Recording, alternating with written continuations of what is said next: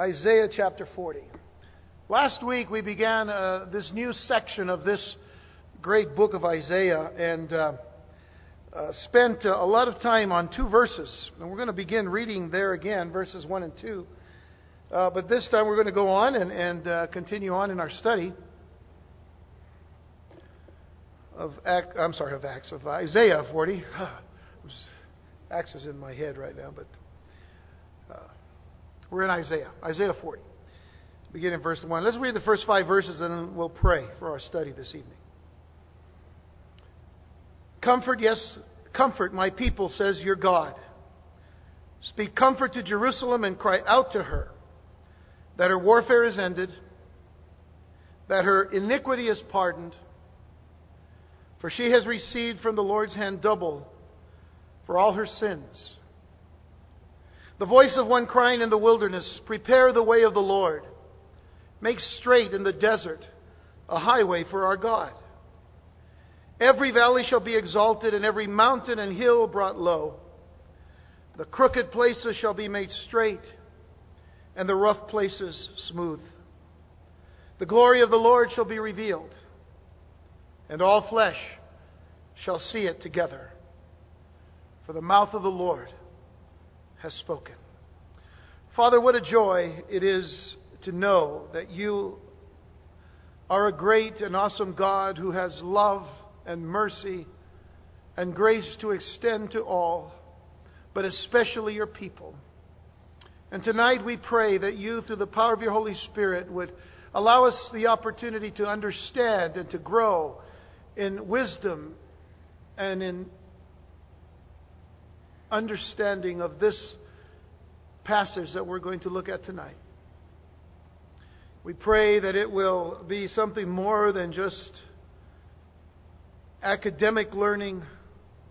We pray more than anything that it is spiritual learning and that it is spiritual growing and maturing, knowing that you have done great things for us to right now be saved and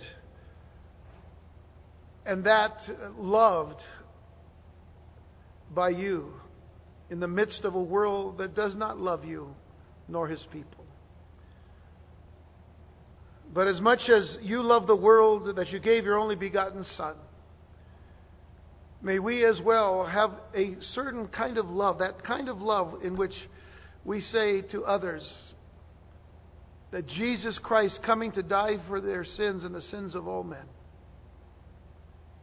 is the good news that we need to continue to declare and to proclaim. Give us, Father God, wisdom and grace and opportunity to do so until the day that Jesus returns. And we ask this in Jesus' name. Amen and amen. I think that we would all agree to the fact that if there is a necessity to declare the existence of good news, then the implication is that bad news already exists. Take, for example, the good news, bad news that pastors often receive. The good news is this. The Women's Guild voted to send you a get well card. Remember, this is for pastors. The good news. The Women's Guild voted to send you a get well card. The bad news. The vote passed 31-30. You didn't get that, did you? Who didn't get that? Or who's not listening here? Good news. Your women's softball team finally won a game. The bad news. They beat your men's softball team. You see? Okay, you're getting the idea. Good news. Church attendance rose dramatically the last 3 weeks. The bad news. You were on vacation. You see the kind of bad news pastors have to deal with all the time. I use these examples because we don't have a women's guild and we don't have a women's or men's softball team. So I'm kind of thankful for all of that. And I don't go on vacation, so, it's for that long a time. So that's a good thing. But in God's economy, the roles are mercifully reversed in that we get bad news and then good news. Much of the first 39 chapters of the book of Isaiah focused on a lot of bad news. Even though there were certainly pockets of good news interspersed throughout the many passages which predicted failure and sin, it predicted faithlessness and sorrow on the part of God's people. But as we saw last time, the Lord gave, through the prophet Isaiah, a proclamation of pardon. He gave a proclamation of pardon. Verses 1 and 2. Comfort, yes, comfort my people, says your God. Speak comfort to Jerusalem and cry out to her that her warfare is ended, that her iniquity is pardoned. For she has received from the Lord's hand double for all her sins. God means to comfort His people, but in doing so, He has to bring before them unquestionably their true condition in His sight. And then He shows His remedy. You see, bad news, good news. One great example of bad news, good news is the first chapter of the book of Romans. Before we start getting into the good news of salvation through faith in Jesus Christ, the bad news is that God is going to show His wrath against all unrighteousness and ungodliness. That's the bad news. The good news is that salvation is through Jesus Christ. So you see, bad news to good news. Now, this is a hard saying that I'm going to bring up here in just a moment, but this is a hard saying for some to accept. But oftentimes, and listen carefully, and please listen through this whole thought. There's a hard saying for some to accept, but oftentimes God wounds so He can heal. He kills so that He might make alive. Realize that this thought comes from God Himself. Turn to Deuteronomy chapter 32, verse 39. Deuteronomy 32, verse 39. Here God says, now see that I, even I, am He, and there is no God besides me. I kill, and I make alive. I wound, and I heal. Nor is there anyone who can deliver from my hand. That's an awesome statement that God makes, isn't it?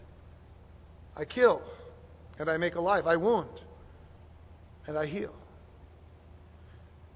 You move on over to 1 Samuel chapter 2, verses 6 through 9. And consider this particular wisdom that is given to us here. The Lord kills and makes alive. He brings down to the grave and brings up. The Lord makes poor and makes rich. He brings low and lifts up. He raises the poor from the dust and He lifts the beggar from the ash heap, to set them among princes and make them inherit the throne of glory. For the pillars of the earth are the Lord's, and He has set the world upon them. He will guard the feet of His saints, but the wicked shall be silent in darkness, for by strength no man shall prevail. God is sovereign. God is in control of life and even death. There's a statement made by one of Job's friends, Eliphaz, in Job chapter 5, verse 18. It is a very true phrase, but it was misdirected toward Job. But that's another story. Job 5:18 is this: for He bruises, but He binds up. He wounds, but His hands make whole. You see, there's that thought once again about God. And then later on in Hosea, the prophet Hosea, chapter 6, verse 1, He has stricken, but He will bind us up. He has stricken, but He will bind us up. How He loved His people. And He loved them so much that He gave them His law so that they would know what His desire was for their very lives and very hearts, for that they would follow Him and live for Him and honor Him as their God and their King. But as soon as they receive His law, they begin to break every one of those commandments. And God warned. Even from the very beginning, even from the garden, when God told Adam and Eve that they're in the garden, they could have anything that they want except for the fruit of the one tree in the midst of the garden. And even one commandment was broken. But you see, the bad news to the good news, We can never know God in the fullness of His power to sustain and to comfort His people until they have come to the end of their own resources. We have to come to the end of our resources and say, God, we need You. In God's ministry of comfort, as we talked about last week, He always begins by showing us our need and our dependence. He always begins by showing us our need and our dependence upon His omnipotent power. Take, for instance, the passage beginning at verse 6. Just jump down there in Isaiah 40, verse 6. We're coming back to it, but I want you to see something here. How He wants us to come to the end of our resources. How He wants us to see our need and our dependence upon Him. The voice said, cry out. And He said, what shall I cry? All flesh is as grass, and all its loveliness is like the flower of the field. The grass withers, the flower fades, because the breath of the Lord blows upon it. Surely the people are grass. The grass withers, the flower fades, but the word of our God stands forever. It isn't until we realize our own total nothingness, our own total helplessness, that we are in a position then to make ourselves available to the comfort that the Lord wants to give and waits to give. He wants to give us this comfort, but He wants us to come to the realization that we need Him. He wants us to come to that place of nothingness in and of ourselves, of helplessness in and of ourselves, so we can trust and depend totally upon Him. One thing I didn't mention the last time about God's comfort is the fact that each person of the triune God, each person of the Trinity, is employed in the ministry of comfort. In 2 Corinthians 1, which we quoted last week, the Father is called the God of all comfort. The Father is called the God of all comfort. 4 times in the Gospel of John, 4 times in the Gospel of John, the Holy Spirit is called the Comforter. That's between chapters 15 and 16. 4 times in the Gospel of John, the Holy Spirit is called the Comforter. And Jesus is referred in 1 John 2, in verse 1, it says, my little children, these things I write to you so that you may not sin. And if anyone sins, we have an advocate with the Father, Jesus Christ the righteous. Now the word advocate there is the exact same word in Greek as comforter.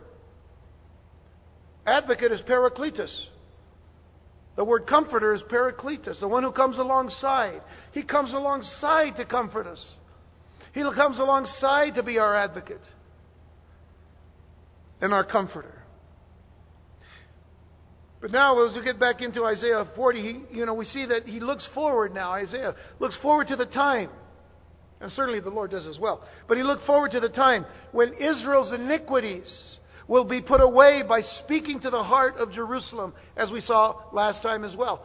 Speaking to the heart of Jerusalem and telling her that her warfare was accomplished and her iniquity and sin was pardoned because God, had paid double for her sins. And that He did completely. In other words, paid in full. That was the proclamation of pardon that we saw last time. But now in the next section, as we get into verse 3, we see something more than just the proclamation of pardon. We see the declaration of divine providence. The declaration of divine providence. And you'll see in verse 5 and verse 3 through 5. The voice of one crying in the wilderness. Prepare the way of the Lord.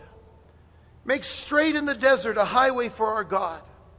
Every valley shall be exalted, and every mountain and hill brought low. The crooked places shall be made straight, and the rough places smooth.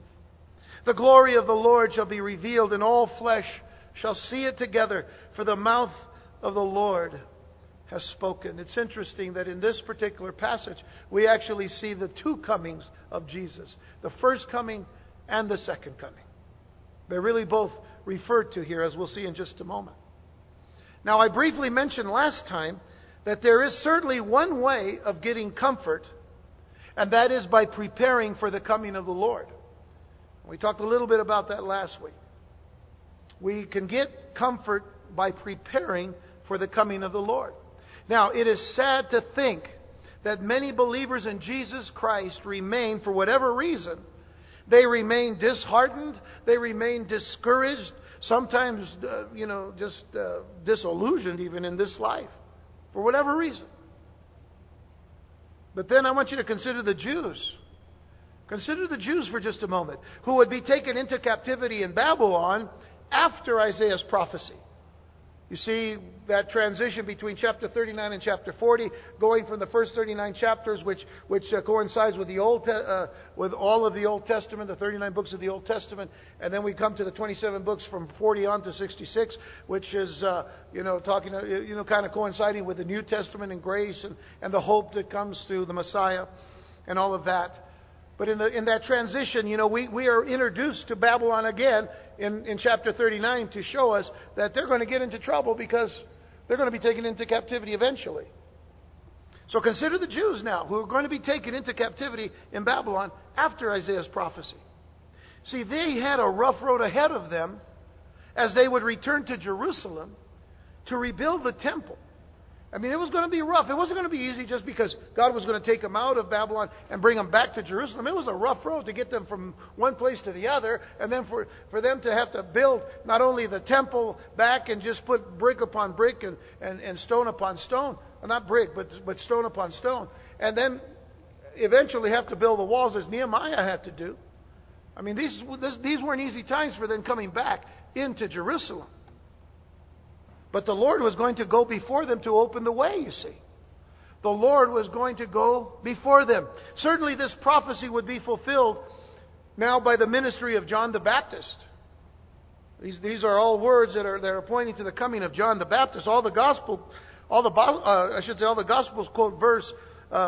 quote the verses stating that it was fulfilled by John. Notice, if you will, let's go through them. Matthew chapter 3. Matthew chapter 3, verses 1 through 4. Notice it says, in those days, John the Baptist came preaching in the wilderness of Judea and saying, repent. And I want you to notice the message he had. Repent, for the kingdom of heaven is at hand.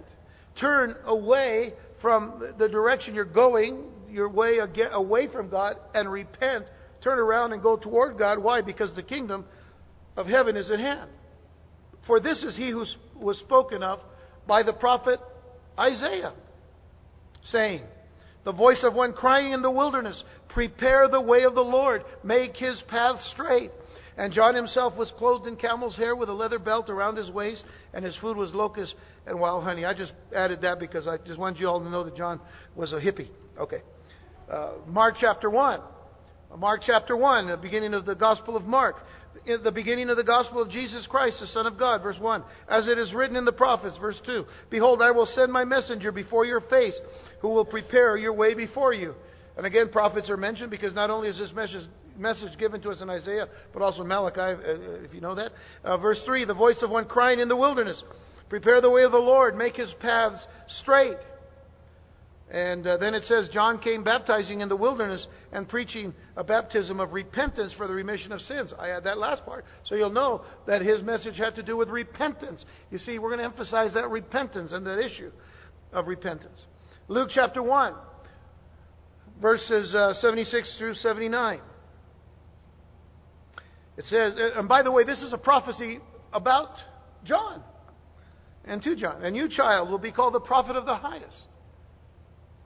For you will go before the face of the Lord to prepare his ways, to give knowledge of salvation to his people by the remission of their sins, through the tender mercy of our God, with which the day spring from on high has visited us, to give light to those who sit in darkness and the shadow of death, to guide our feet into the way of peace. There is later on also another reference to Isaiah concerning John's ministry as he sets forth in it.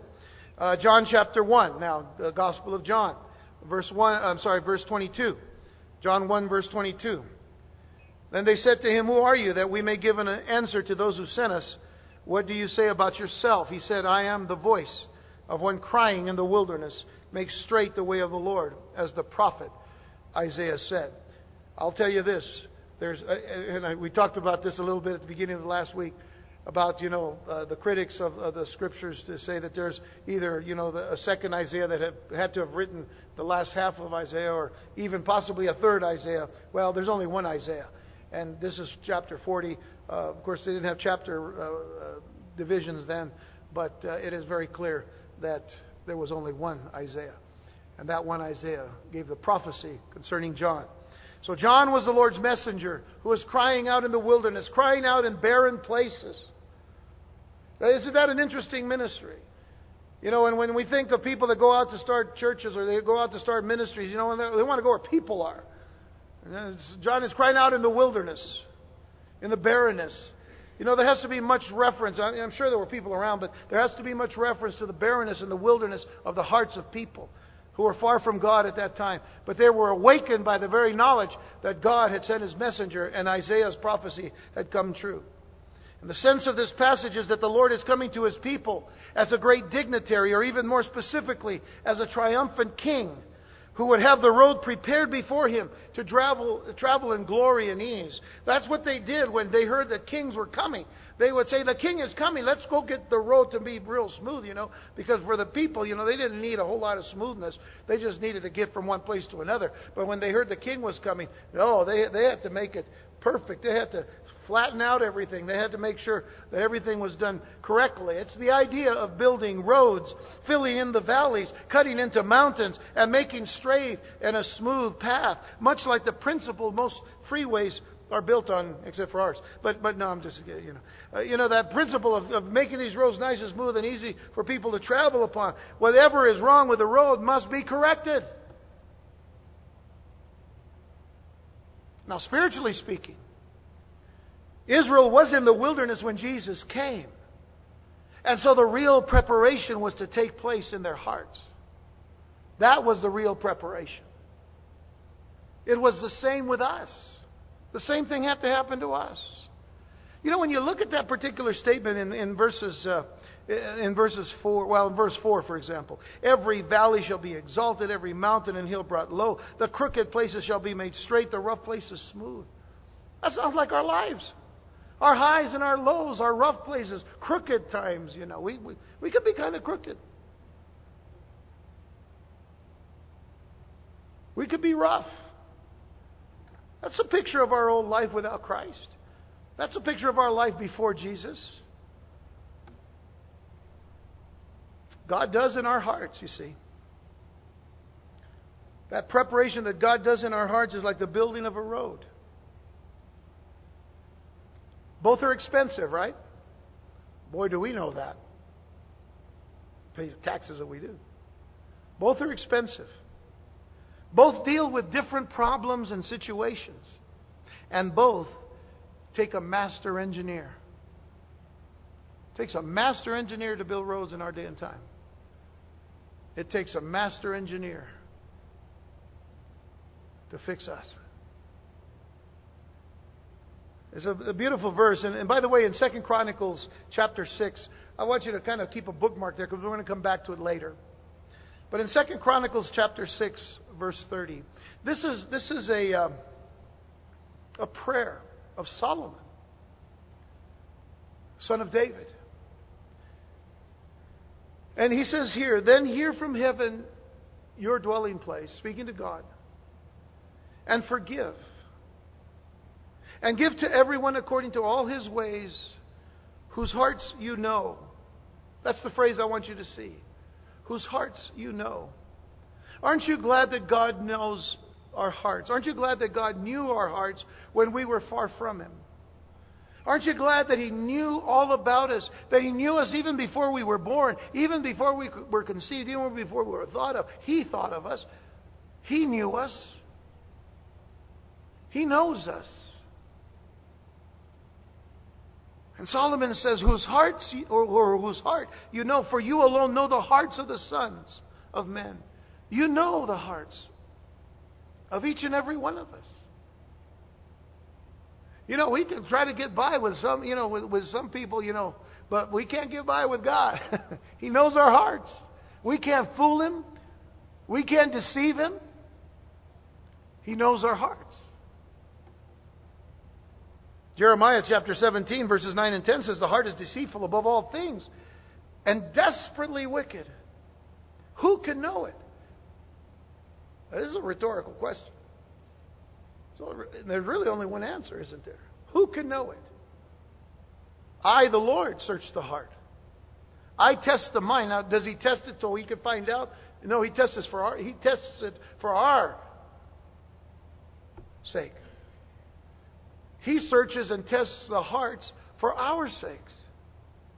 He says, I, the Lord, search the heart. I test the mind, even to give every man according to his ways, according to the fruit of his doings. And so when the way is prepared, you see, then the glory of the Lord shall be revealed.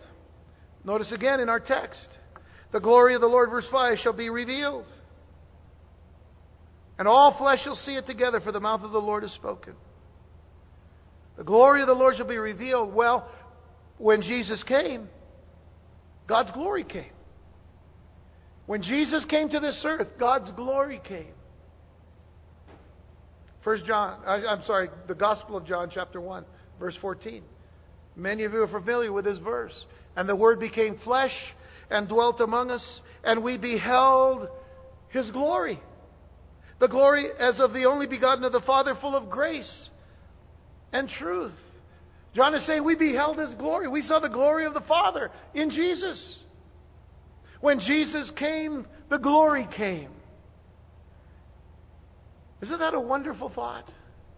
That when Jesus came into this dark, sinful world, His glory came. God's glory came. I think that's why I like the Christmas story so much. I think that's why I like Christmas so much.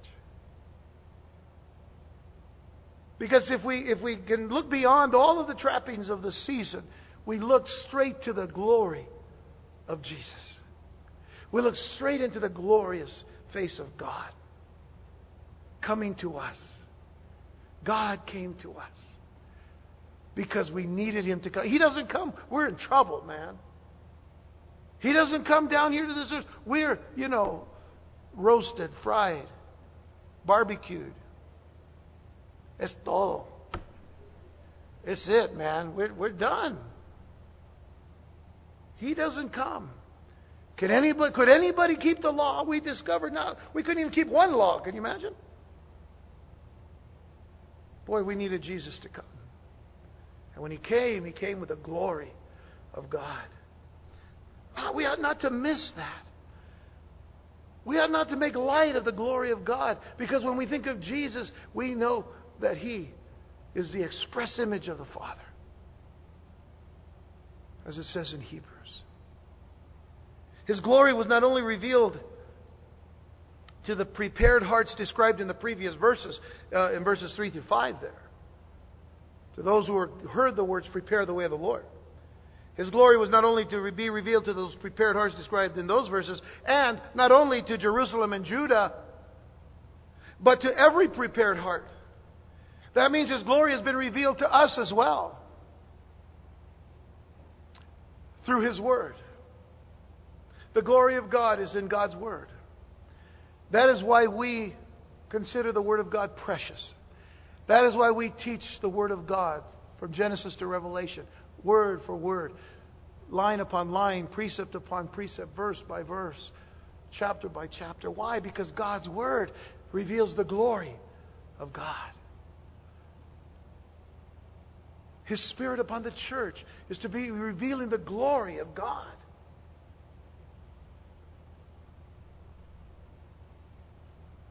I read an article today. I got to throw this in real quick.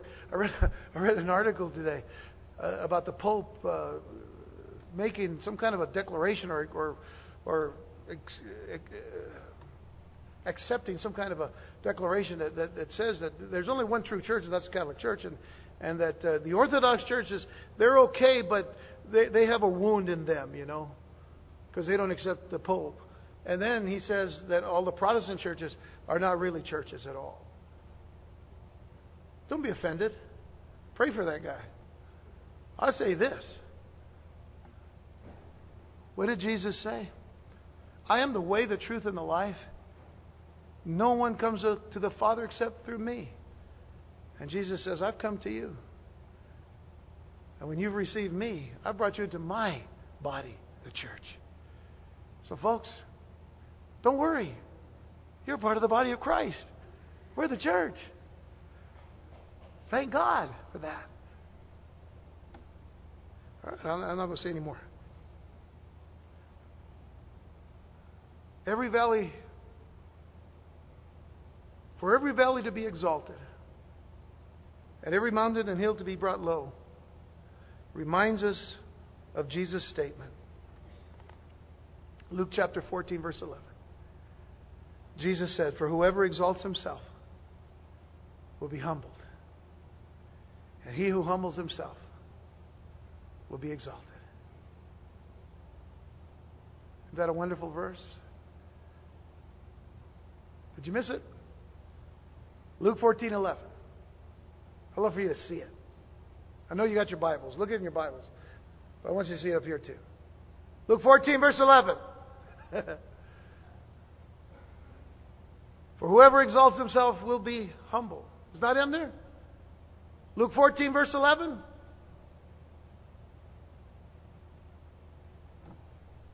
Oh, I don't see it. That's the problem. See, I can't see it. You guys see it all the time. Whoever exalts himself will be humble. He who humbles himself will be exalted. Folks, this is a very important truth. And it coincides, you see, with our very own lives. And with the very thing that is being said here by the prophet about the Messiah coming. Think about James chapter 4, verses 7 through 10. Therefore submit to God. Resist the devil and he will flee from you. Draw near to God and he'll draw near to you. Cleanse your hands, you sinners, and purify your hearts, you double-minded. Lament and mourn and weep. Let your laughter be turned to mourning and your joy to gloom. Humble yourselves in the sight of the Lord and he will lift you up.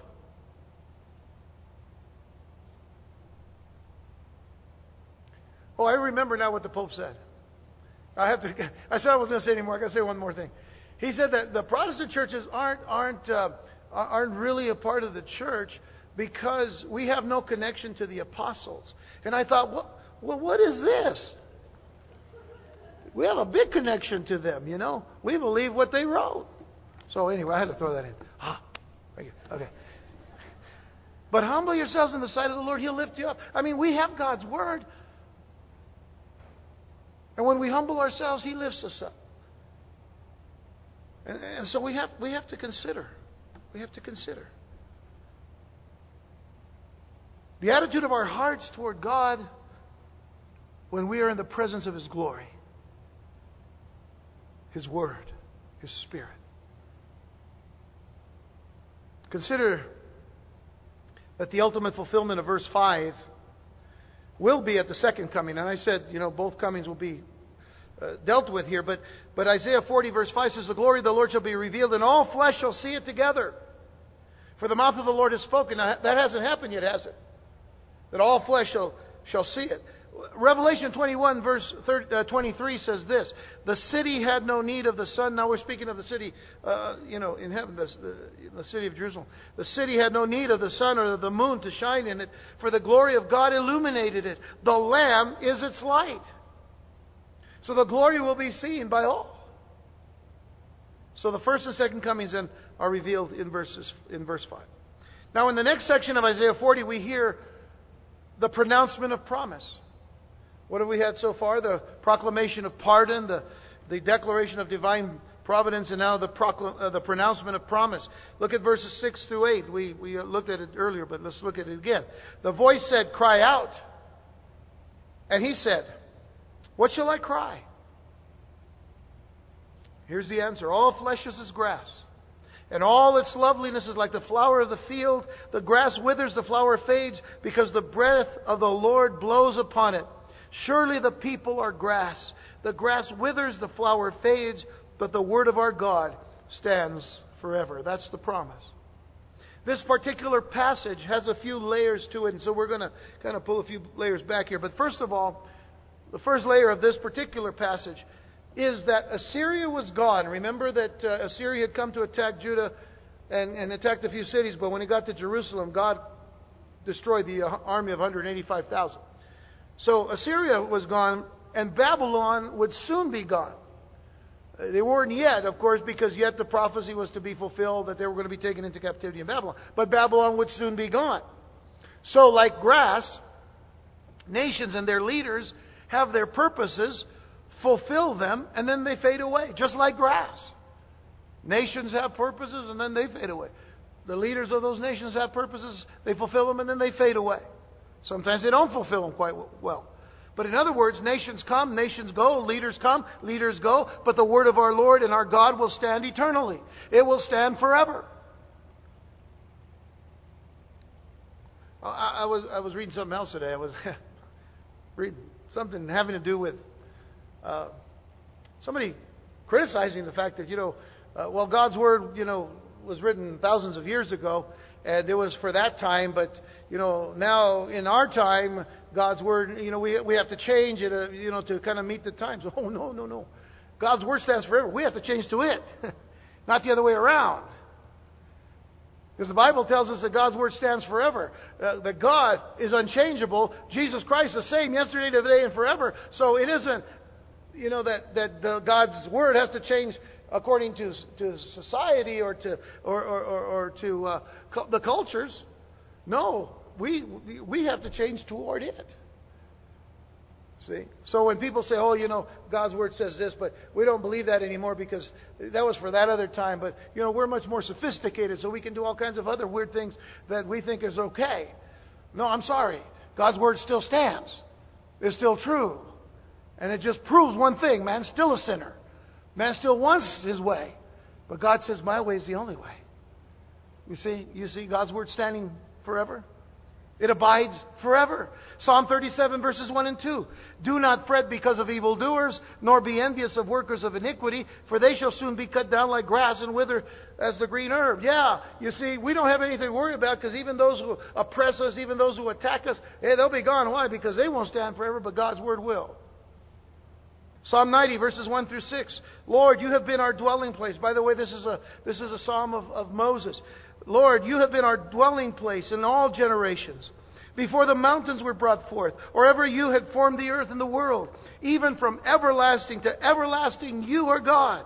You turn man to destruction and say, return, O children of men, for 1,000 years in your sight are like yesterday when it is past, and like a watch in the night. You carry them away like a flood. They are like asleep. In the morning they are like grass which grows up. In the morning it flourishes and grows up. In the evening it is cut down and withers. That's the way man is. Psalm 103 verses 15 through 18. As for man, his days are like grass. As a flower of the field, so he flourishes. For the wind passes over it and it is gone, and its place remembers it no more. But the mercy of the Lord is from everlasting to everlasting on those who fear Him, and His righteousness to children's children, to such as keep His covenant, and to those who remember His commandments to do them. You see the importance of fearing God, the importance of keeping the Word of God, keeping the covenant that was made by God, and the commandments that are given to us, of course, that Jesus has fulfilled, and we now trust in Christ. 1 Peter chapter 1. Verses 22 through 25. Peter says, since you have purified your souls in obeying the truth, there it is, New Testament, but it says we are to obey. In obeying the truth of the Spirit and sincere love of the brethren, love one another fervently with a pure heart, having been born again, not of corruptible seed, but incorruptible, through the Word of God which lives and abides forever, because, and notice where he quotes from, Isaiah, all flesh is as grass, and all the glory of man is the flower of grass. The grass withers and its flower falls away, but the word of the Lord endures forever. Now this is the word which by the gospel was preached to you. So now we see how clear it is. Man fades away. Man comes, flourishes for a time, and then is gone. But God's word stands forever. Israel, in its return from Babylonian captivity, could depend on the promises of God because the Word of God stands forever. We can trust His Word because it stands forever. It lasts. Too many people are always trying to keep up, we're always trying to keep up with the latest things. I'm not going to ask anybody here who has the iPhone. No, you see, we got to keep up with everything. Oh, the iPhone. Oh, I want one of those. Oh, just send something to Rush Limbaugh. He'll give you one. But I think that's what he's doing. He's giving away iPhones. See, because everybody wants something. It's new. Who can do it all? Trying to keep up with all the latest things. Who can do it all?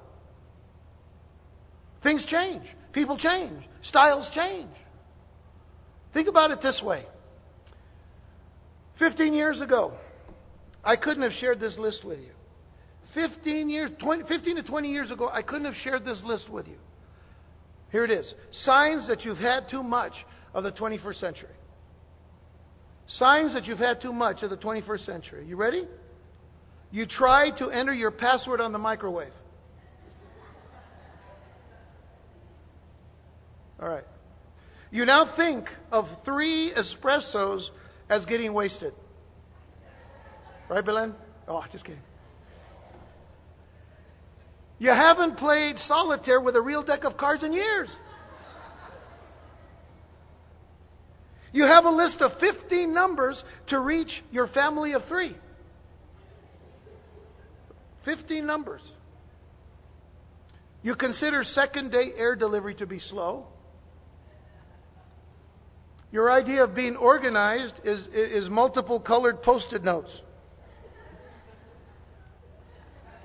Came out of my Bible right now. I didn't even realize I had them.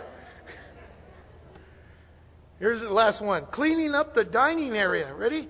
Cleaning up the dining area means getting the fast food bags out of the back seat of your car. All right. Signs you've had too much of the 21st century. I mean, things change, right? 20 years ago, that list would have made sense. Folks, only one thing lasts. Only one thing lasts. Only one thing truly lasts. It is God's Word. It is possible that those coming up out of captivity from Babylon not only remembered this, but they probably claimed this because they knew what it said. It was going back to that prayer by Solomon in 2 Chronicles chapter 6. Can we read a little bit more of that? Look at verses 36 to 39. He's speaking to God. And he says, when they sin against you, speaking of his own people, when they sin against you, for there is no one who does not sin. And I think he adds that just to add himself in all of that. Now, Solomon had some problems later on. But when they sin against you, for there is no one who does not sin, and you become angry with them and deliver them to the enemy, and they take them captive to a land far or near. Yet when they come to themselves in the land where they were carried captive and repent, remember that word? What did John the Baptist preach? Repentance. And repent and make supplication to you in the land of their captivity, saying, we have sinned, we have done wrong, and we have committed wickedness. In other words, confessing our sins before God. And when they return to you with all their heart and with all their soul in the land of their captivity. Notice, in the land of their captivity. In other words, where they are in captivity awakens them to the realization that they have sinned. And so they have confessed to God in the land of their captivity. Where they have been carried captive and pray toward their land, which you gave to their fathers. In other words, they would turn and they would just worship toward Jerusalem, the city which you have chosen, and toward the temple which I have built for your name. Notice verse 39. Then hear from heaven your dwelling place, their prayer and their supplications, and maintain their cause, and forgive your people who have sinned against you. That was God's word for them to remember, that God would forgive them of their sins if they would turn and repent. So now, after being given a proclamation of pardon and a declaration of divine providence, and then certainly not to forget that pronouncement of promise of God's Word, they would now be given the presentation of peace. Verses 9 through 11. O Zion, you who bring good tidings, good news, in other words. You who bring good tidings, get up into the high mountain. O Jerusalem, you who bring good tidings, lift up your voice with strength. Lift it up. Be not afraid. Say to the cities of Judah, behold your God. Behold, the Lord God shall come with a strong hand, and His arm shall rule for Him. Behold, His reward is with Him, and His work before Him. He will feed His flock like a shepherd. He will gather the lambs with His arm. You know, I love that picture. I just got to stop and think about that picture. He will gather His lambs with His arm. It doesn't say arms. It says with His arm. He'll gather His lambs with one arm. Singular. Isn't God great? And carry them in His bosom. And gently lead those who are with young. Now, looking at things in perspective and in context, the nation of Judah comes out of the valley of captivity and climbs to the top of the mount to announce God's victory over the enemy. The city of Jerusalem is to bring good tidings, meaning it is to preach the good news. It was a message to be shouted with strength and without fear to as many people as possible. It says to all of Judah, behold your God. This isn't a matter of telling people to give God a passing glance or a momentary glimpse. It isn't just, years ago, back in the early 70s, during the Jesus movement, I think it began there, and then it kind of went through a few other years and possibly another generation. But there used to be a little saying that you used to see on little cards, "Try God," or it was on a little jewelry or something. "Try God." And I never liked that. It's almost like saying, well, what do you like, Pepsi or Coke? Well, just try God. Too often we were just kind of giving little momentary glances. Listen, when we tell people about Jesus, we want them to look hard upon Him. We want them to look to Him. We want them to look at the one who came to die for our sins, the one who came to give His life so that we might have life. It takes a lot more than just trying something. It takes somebody to behold that God in such a way that you hold Him and never lose sight of Him. Behold your God. This isn't a matter, again, of just telling people just to take that momentary glance. I know people, and I'm sure you know people too. They just have God on their resume. They have church on their resumes. They have some kind of church activity on their resumes. That's not a servant. That's not a person who has been bought by the blood of Jesus Christ. It's somebody who's sold out completely and totally to God because he's beholding His God and he's not letting go. He's beholding His Christ. He's beholding His Lord. He's beholding His Shepherd. He's not letting go of that vision. We are, in fact, to invite people to take a good, long look at the God who created the heavens and the earth, the God who gives life, the God who is worthy of all praise and worship. Behold your God. Some people might say today, He's not my God. He is, but you'll know that later. You either bow your knee to Him now, because one day you'll bow to Him on heaven and earth or under the earth, it says in Philippians. I don't know about you, but I don't want to bow my knee on this earth or under the earth. I want to bow it in heaven. I want you to bow it in heaven. And bow it here too, but I mean here and there. But not to the point that you don't bow until when? Until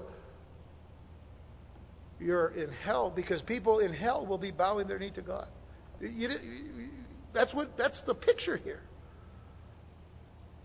You either bow now or you're going to have to bow later, because He's your God.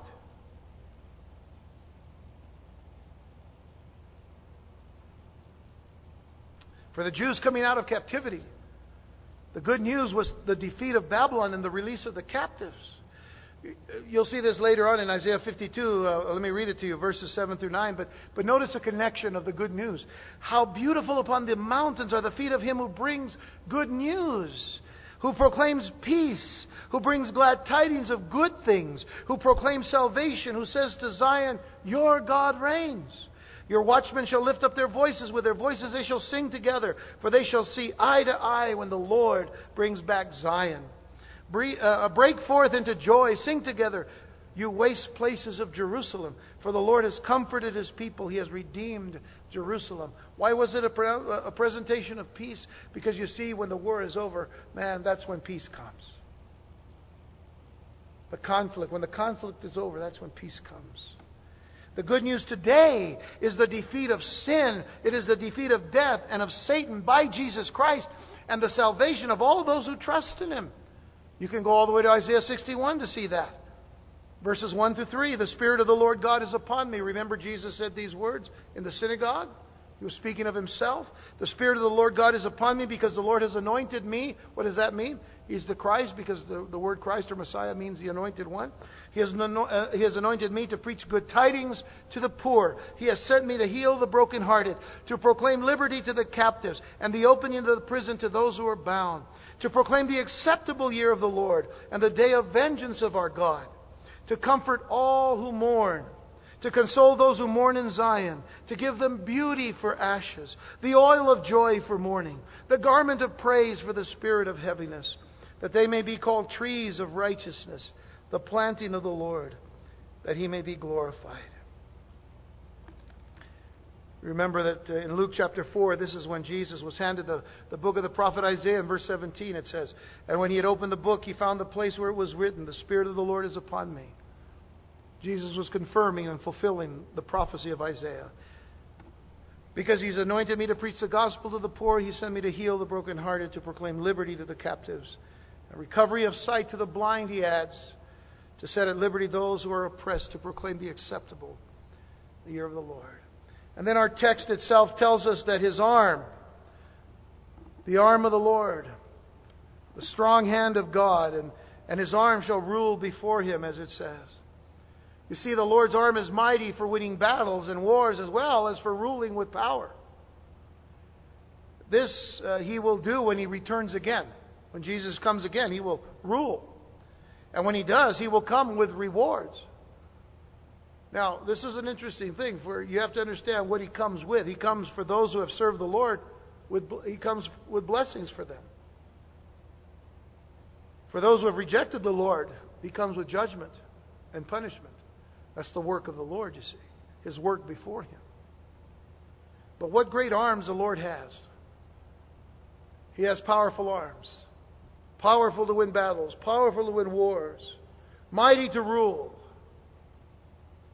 And not only are they powerful, but they're loving and they're gentle as well. I think husbands and fathers, you need to take note of this example that God gives us of Himself. A God with arms of power to protect, to take care of. Arms of love and gentleness. He will feed His flock, verse 11. He will feed His flock like a shepherd. He will gather the lambs with His arm, His one arm, and carry them in His bosom, and gently lead those who are with young. With the time that I have remaining, I want you to consider the three titles given to Jesus in the New Testament. Actually, in the first title He gives to Himself.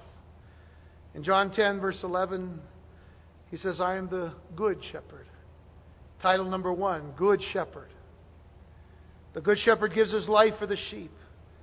But a hireling, he who is not the shepherd, one who does not own the sheep, sees the wolf coming and leaves the sheep and flees.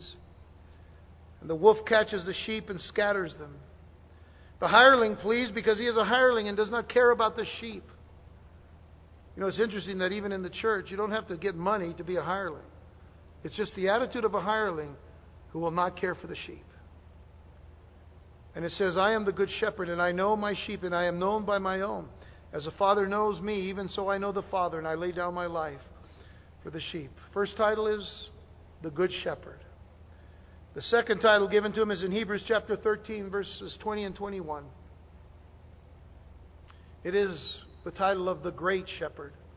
For it says, "Now may the God of peace, who brought up our Lord Jesus from the dead, that great shepherd of the sheep," notice, the great shepherd of the sheep, "through the blood of the everlasting covenant, make you complete in every good work to do His will, working in you what is well-pleasing in His sight, through Jesus Christ, to whom be glory forever and ever. Amen." The great shepherd. He's not only the good shepherd who gives His life for this. He's a great shepherd who died for us and shed His blood for us. Lastly, in 1 Peter chapter 5, verse 4, He's the chief shepherd. "And when the chief shepherd appears, you will receive the crown of glory that does not fade away." Isn't that a wonderful promise? That when the chief shepherd appears, you will receive the crown of glory. The good shepherd, the great shepherd, the chief shepherd. Let me close with this story. Years ago, a military officer and his wife were aboard a ship that was caught in a raging ocean storm. Seeing the frantic look in her eyes, the man tried unsuccessfully to calm her fears. Suddenly, she grasped his sleeve and cried, "How can you be so calm?" And he stepped back a few feet, and he drew his sword, and pointing it at her heart, he said, "Are you afraid of this?" Without hesitation, she answered, "Of course not." "Why not?" he inquired. "Because it is in your hand, and you love me too much to hurt me."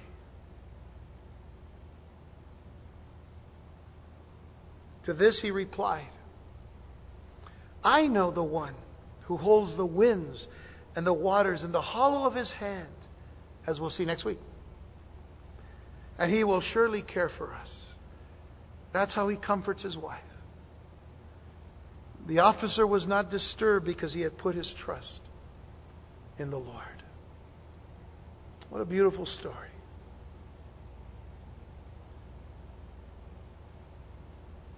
Why are you not afraid of this sword? Because I know you love me and you won't hurt me. Well, that's our Lord. He loves us that much.